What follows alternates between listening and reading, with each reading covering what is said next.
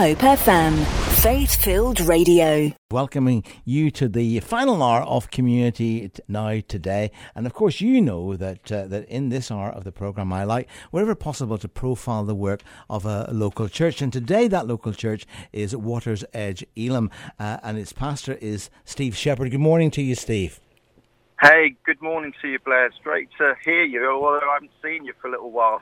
Great to hear you. Well, you wouldn't want to see me now, Steve, because I'm sat here like Shaggy Dog, you know, when I could do with a haircut, you know, when the wife's threatening to take the shears to me, you know. Yeah, my hair's getting a bit like bushy, you know, so yeah, likewise, my friend. But it's great to talk with you. Now, Steve, in the days before being called into the ministry, how did you come to faith, in the first place? Well, okay, so it goes back to really 1982. That's when, I was a construction worker, well, for many years actually, but up to 1982, I'd finished an apprenticeship. I was in the bike scene. I was in the martial arts scene as well. Even though I was a younger man, I had an old head, so a lot of my friends were well in their 30s. And to cut a very long story short, there was a question in my heart, there's got to be more to this. There's got to be more. And I remember a girlfriend back then that I met and fell in love with and thought she was the one, and this was at the karate class. But what happened to her, she'd been a model, and in her life after the model, she was hitching a lift to Dorchester, and she was picked up, and basically she was raped. And when the guy finished raping her, he was going to kill her, and she pleaded for her life. As a result of the injuries, she then fell in a hot bath of water and had like 50% burns and was in Odstock for 9 months. And then I met her about a couple of years after, and of course the model, that was all finished. But she had a strong faith in Jesus. And what really did for me, I could see the truth in that, the reality in her, and how they caught the guy got 9 years. And she had forgiven this guy, and even though she would be reminded for the rest of her life the physical scars, she had forgiven this guy, and I saw the release on her, and that's where the seed was planted of the reality that I saw in her. And that led me to go to a church service. I turned up at a Norton Commando, hard-hearted, and it was a Don Double crusade on a Saturday night. The Chapel in the Valley at the time organised it, and I walked in, and I was so arrogant because my heart was saying, I don't want none of these Christians talking to me. And I sat there, listened, and then God spoke to me. He said, why are you running from me? And I just wept like a fountain. And then the bloke in me was, I tried to cover that up. But God started working in my heart, and then it was within the same week that I had an encounter with the Lord. That, I went to a Pentecostal church. It was a prayer meeting, but they had like 2 pre-prayer meetings. Walked in, young and old, people lying. It was in Cromwell Road at Parkstone during the time. And I could see again the reality of these people, and they were praying and asking God. And I just sat at the back and I said, Lord, I don't understand this, but I want you in my life. And I was instantly baptized in the Holy Spirit and had the revelation of what Jesus had done for my life. And that started the walk back in January 1982, Blair. So the supernatural and the power of God really has been pretty much a part of your life, right from your initial conversion experience to the present day.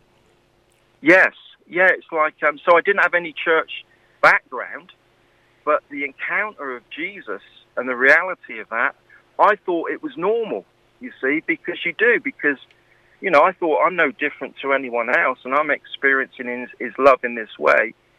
And I remember at the time, different friends, different people, even some church people at the time said, your passion will only last a little while. It go off eventually. Well, thank God it's never gone off. It's increased. The fire has increased in my heart. And why not when Jesus gave us everything, Why not? Hope FM, faith-filled radio. You used that term, baptism in the Spirit. For those who would have no concept of what that is, what was the experience like for you, Steve? Well, so if you can imagine someone that had no understanding whatsoever, never read the Bible, never really understood, and said a simple prayer, Jesus, I don't understand you, but I want you in my heart.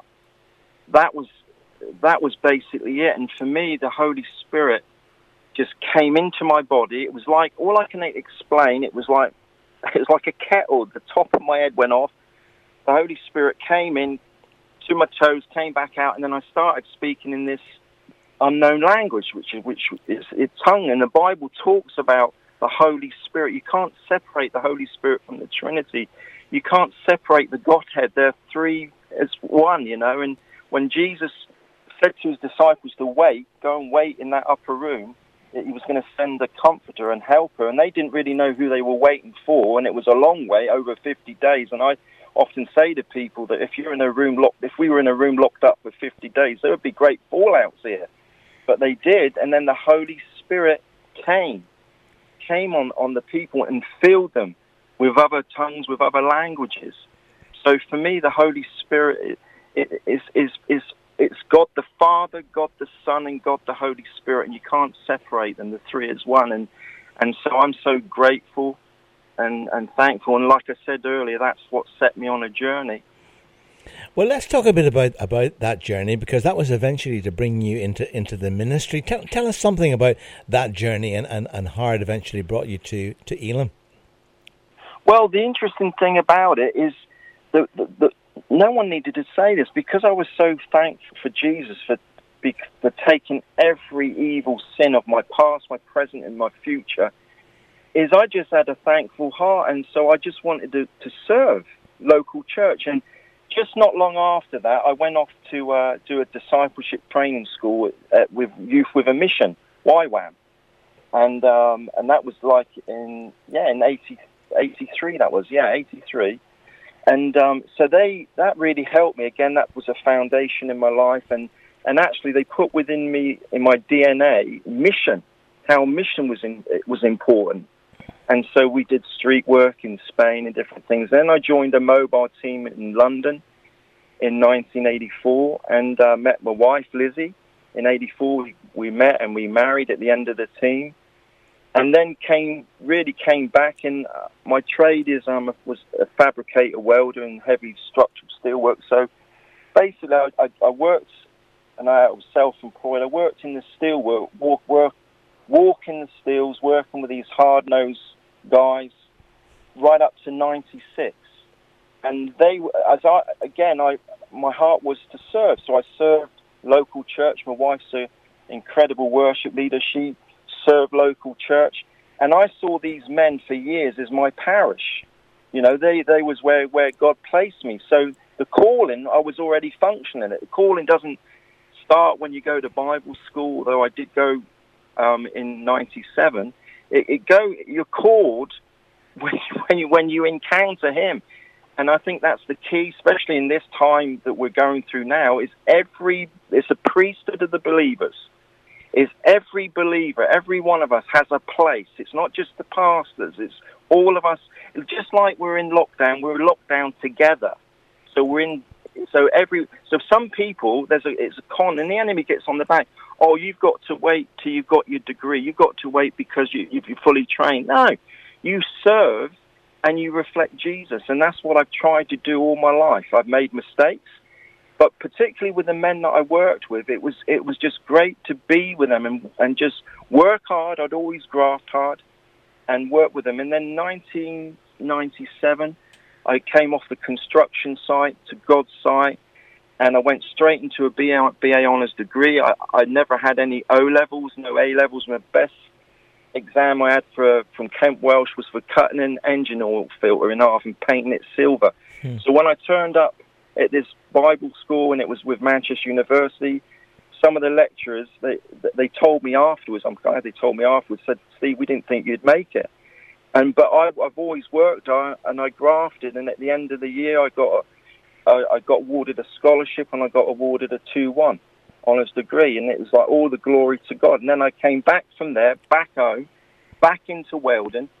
And so the guy said, oh, now you've got a theological degree, we give you an extra £1 an hour, Stevie. And then I just worked with that and just praying. And then in 2001, we planted the Water's Edge. You know, we aligned ourselves. It was an Elim Bible School, and Wynne Lewis got hold of me and opened a way for me, and that's what we've been doing. So the Water's Edge came as a plant back in 2001, and so we've been leading this little work, these precious people,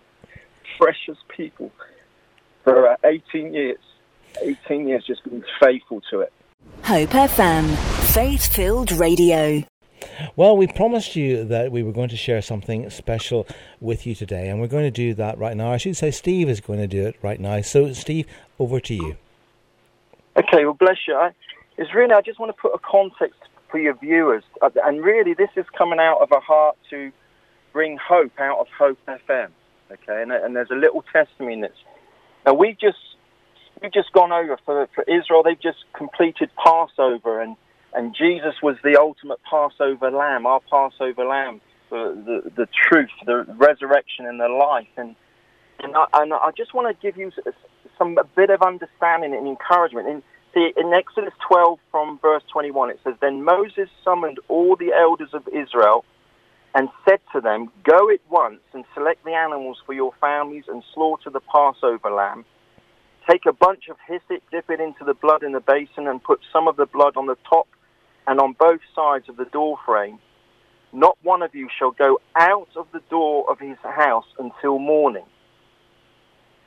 When the Lord goes through the land to strike down the Egyptians, he will see the blood on the top and sides of the door frame and will pass over that doorway, and he will not permit the destroyer to enter your houses and strike you down.'" Now, the interesting thing is, date lines to this first Passover, to this event, vary. It's over 3,000 years. It can be between 3,000 to 3,500 years from that first Passover. But what we've just witnessed, for the first time since that Passover, that Israel were commanded to stay in their homes so that this pestilence would not touch them, so that the coronavirus would not touch them, that they were commanded to stay in their homes. Israel has been under lockdown. The interesting thing is, for the first time, just as the precious Jewish nation have been under lockdown, the Christians have been told, you shut your churches and you stay in your homes. So we've been under lockdown. But the blood over our lintels is the blood of Jesus. It's the power of the blood of Jesus. And that's just to give you a little context what I'm about to say. So we had an event happen, which I'm going to explain in a moment, in 2016 with the sound of the supernatural shofar. And I will explain it and you're going to hear it. Now, the reason, and basically when this took place, we did not put it on Facebook. We did not put it on YouTube. We just showed it to individuals, non-Christians alike. And when I ministered overseas and my friends overseas had it, they showed it, we played it. I was recently in the Ukraine and ministering in one of the Roma communities of 10,000. They played it there, they wanted it. And so you may be asking, well, why now? Why at 2016? What relevance has this got? Well, I'm going to say this. The relevance is hope. So I've been wrestling with God. Lord, I said to my precious wife, I said, Liz, I feel that the sound needs to be heard. It needs to be heard in the airways. It needs to bring hope to the hopeless. It needs to bring strength to those that have lost their strength. And what's beautiful about it, the reason that I didn't play it publicly 2016 was because I didn't want the church to be known as the church of the shofar. I didn't want hordes of people just turning up and moving our precious people out, because it's not about me. It's not about the leader. It's about Jesus, that Jesus would get all the glory. So where we are now with this whole pandemic and the church under lockdown, when we return, it's not going to be business as usual, church. It's not going to be business as usual, world. And there's a cry. So I have not got any problems. I believe that the sound. So when I asked this to Liz, what happened? I was praying and wrestling with this and say, Father, I want to honor you in this. And then I received out of the phone, a phone call from Blair. So I picked it up. I hadn't seen Blair, spoke to Blair for years. Picked it up and he said, oh, sorry, Steve, I accidentally pressed it. And then we started talking. and then this meeting has come about. So I just want to bring a context to what happened on Sunday, the 4th of December, 2016, because it was a defining moment in my life and the ministry of the Water's Edge Elim Church here in Poole.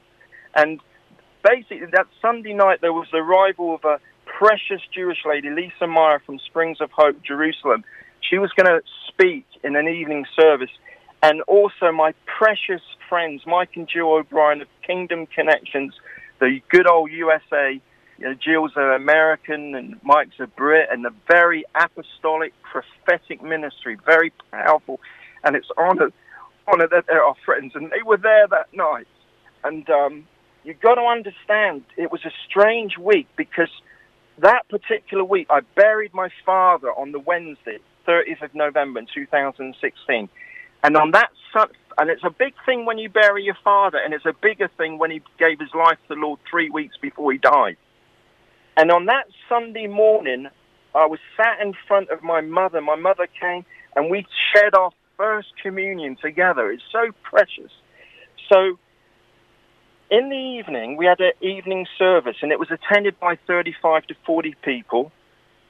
And the people would come to hear Lisa Meyer's testimony of her life and ministry, because she works amongst the refugees that have fled the iron grip of ISIS in northern Iraq. And she is a powerhouse. She's precious.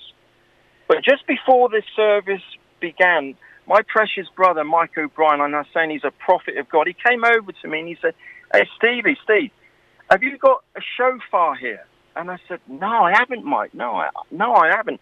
And this was literally about, I think, 5 minutes or 10 minutes before the service started. And so next minute, I saw our keyboard player, Keith, put his motorbike jacket, and I went over to him and I said, "Keith, where are you going?" He said, "Mike needs to get a shofar. I'm going to ride back." I said, "Keith, we haven't got time. We need to start the meeting." And so dear Mike came to me and he said, "We need to hear the sound of the blast of the shofar tonight." And he said, but when he realized that, Keith, we didn't have the time, then Mike turned around and said, "Then the Lord will provide the shofar." Now, we've been expecting for a long time that God would intervene. When we gather, every church, when we gather in the name of Jesus, it's a precious thing. The presence of God is so precious. And there's been an expectancy in my heart. And I've been preaching just prior to that in Siberia and other places for many, many months. I was referring to the verse from Genesis, the sound of the Lord walking in the garden in the cool of the day. What did that sound like? And when he called Adam and he asked them, "Where are you?" Now, God knew exactly where they were, but he wanted them to know. And that's what's happening now. God is saying, "Where are you? Where are you? Consecrate yourself before me, because we're about to go into the land." And so my wife, basically, she started the worship. And as soon as she started the worship, suddenly there was a sound that filled the room. And we all stopped, and we do everything, many churches would do. We think, well, has that come through the PA? We looked at our PA guy. He was like frantic and said, look, he was sliding controls. He's turning things off. And he said, no, there's nothing here. And then my wife started again. And then the blast of the supernatural shofar was heard the second time. And this time, one of the guys captured it on video. And the sound was so loud and clear that people witnessed the sound coming from through the walls, through the roof, and it was heard outside in the street. And furthermore, the sound of the shofar seemed to resonate through our core beings. So you will hear people in this short sound. People were prostrate on the floor. People were shaking. There was utterance. And this same ancient sound that caused the thick walls of Jericho to implode was heard within the walls of our building. And I believe that there was a declaration, and I'm amazed that the miracle of hearing the blast of the shofar is that God stepped out from his limitless universe where there is no space or time, where there is no beginning and no end, and he stepped into our limited three-dimensional world to demonstrate his love to us. And so what I want to Blair's going to play the sound. One thing I want you to know, and if you've heard the sound of the shofar before, is that you will, when you hear the sound, you will hear no breathing, no interruption. And then I'll explain a little bit further afterwards. Bless you, Blair. Okay, well, let's see if we can get this to work.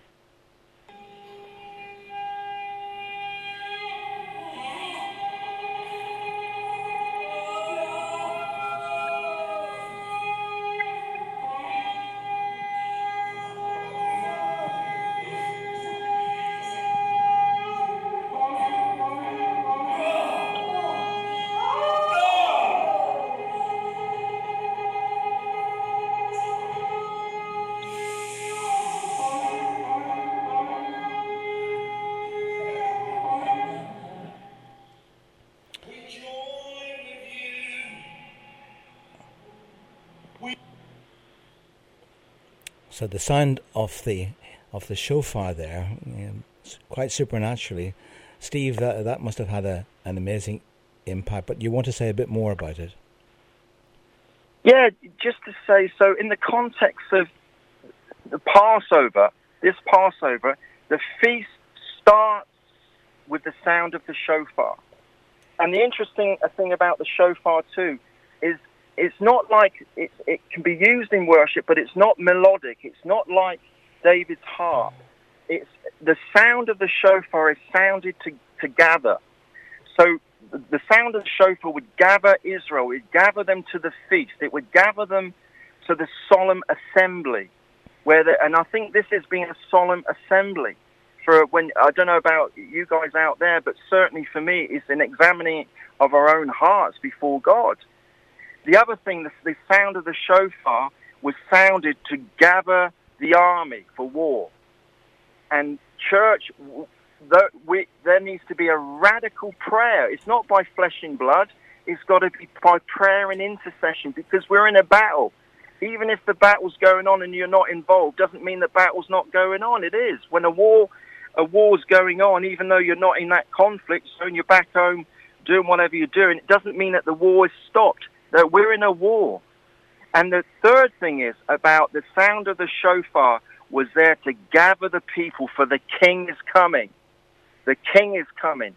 And a lot of people say, well, there's indicators that Jesus is coming. And I personally, on a personal level, believe he's coming sooner than we think. And if that is the case, then I need to live my life totally for him, totally yield to him, submitted to him. But this is the great thing about what's going to happen. In Joshua, it talks about when they gathered at the river Jordan. They gathered, and then they gathered a nation of thousands and thousands, and the logistics of that. And there wasn't social distancing then. They were gathered close.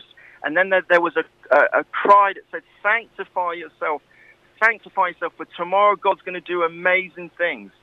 And there was also scripture, you have not gone this way before, I believe in Joshua 3. You've not gone this way before. So what is happening, church? For all of you believers, it's sanctification. And we're about to go a place where we're going to cross over, where it's going to be different. It can't be business as usual. Otherwise, it's just going to be business as usual. There will be an awakening. I prophesy that there will be a worldwide, global revival, that no man, it will not be to one man or two men, it'll be that God will get all the glory. And God is going to do amazing things through all of us together, because we're in this together with him. So be encouraged, church. Be encouraged. Hope FM, faith-filled radio. Well, Steve, obviously having that amazing event, hearing the blowing of the shofar, it must have been a very holy and special moment for everyone who was there that evening in 2016. Yes, yeah, there was, in fact, I remember with Mike and Jill and Lisa and Liz and myself, we went back to the hotel that Lisa was saying a few days after, and it was just resonating still, that sound. It's like the sound would go to your marrow, like your inner core, just, and it was, yeah, and it was an encouragement, it was a strength, it was all matter of things. It was a responsibility as well, because it's like, with of trust, because like our church were faithful. They didn't put it on Facebook. And one reason I didn't want it on Facebook, because I didn't want people putting dislikes or likes. You know what I mean? Because I thought this is such a sacred, and it didn't go on the YouTube, but it went where it needed to go, and it's actually gone all around the world, one by one, and that is a testimony in itself, when you consider it was 3.5 years ago, that it hasn't found its way back on any media. But now's the time, in the sense of the sound, in this context of the lockdown, in this context of the shofar being announced at this true like Passover, in the sense of the only time since Moses ordained Passover was Israel commanded to stay in their homes. I mean, that's amazing. And as Christians.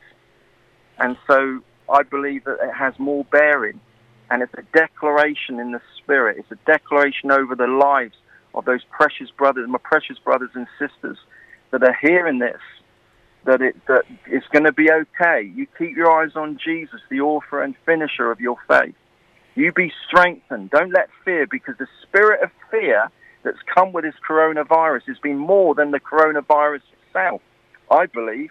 The fear that it's caused. When I've read in the early part, there was one precious, beautiful young lady in her early 20s that was in lockdown, and she was so afraid of the coronavirus that she took her life. And this has happened. I think it was a German minister. This has happened. And so fear knows no boundaries. It's irrational. But Jesus says, fear not, fear not, fear not. And that fear, in prayer, so we were praying, so corona means wreath or crown. And so part of the prayer that we've been declaring before Passover was, Lord, there's only one place for the crown, and that's upon your head. So we take this crown off of corona. We take this crown off of corona. And the crown, your crown, and we take that crown off of fear and we place it on faith in Christ. And so I believe that it's going to be interesting days for all the churches, for all the believers, for the awakening that is going to come. It's going to be all hands on deck, and Jesus is going to get the glory. The Father, Son, and Holy Spirit, they're going to be glorified, and that's where it needs to be. Well, of course, that's where it needs. Each revival down through the ages, I mean, the last great one here, I think, was at the turn of the century. It's hard to describe to people maybe what this is like, but it's really God stepping in, coming very close, where people essentially can't do anything but actually go with God. But the one thing that is very evident through when God moves is that pretty much everybody knows. And it's interesting that you say that in times past there have been names, that were linked to revival. But I think you're quite right. I think that going forward, that this is something which will not have any man's name attached to it, but something which will be a glory to God himself as he draws near to his people. And it's very interesting, really, that in these days that it's not just the attention of the United Kingdom, but it's the attention of the whole world. Yes, Steve, our time unfortunately has almost gone. Do you just have a final word as we close the program?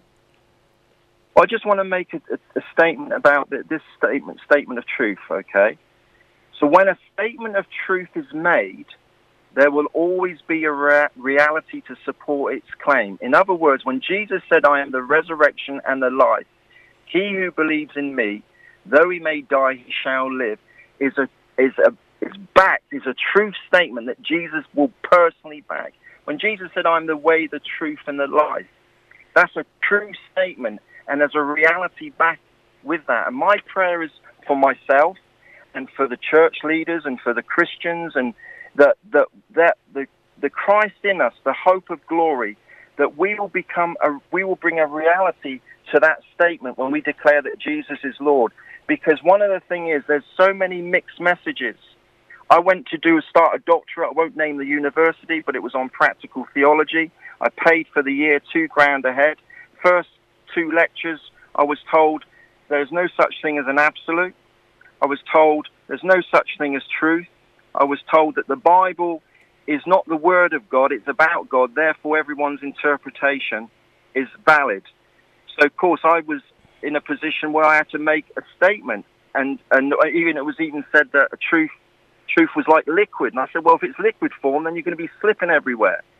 And so the Word of God is the Word of God. It's a truth statement, and I think the mixed messages have got to, from the church, has got to stop, because otherwise it's the truth that will set people free. And I think the future for the local church, the future for the church in our nation, the future for Christians together in this is very bright, and it's not orange, it's bright. And so bless you.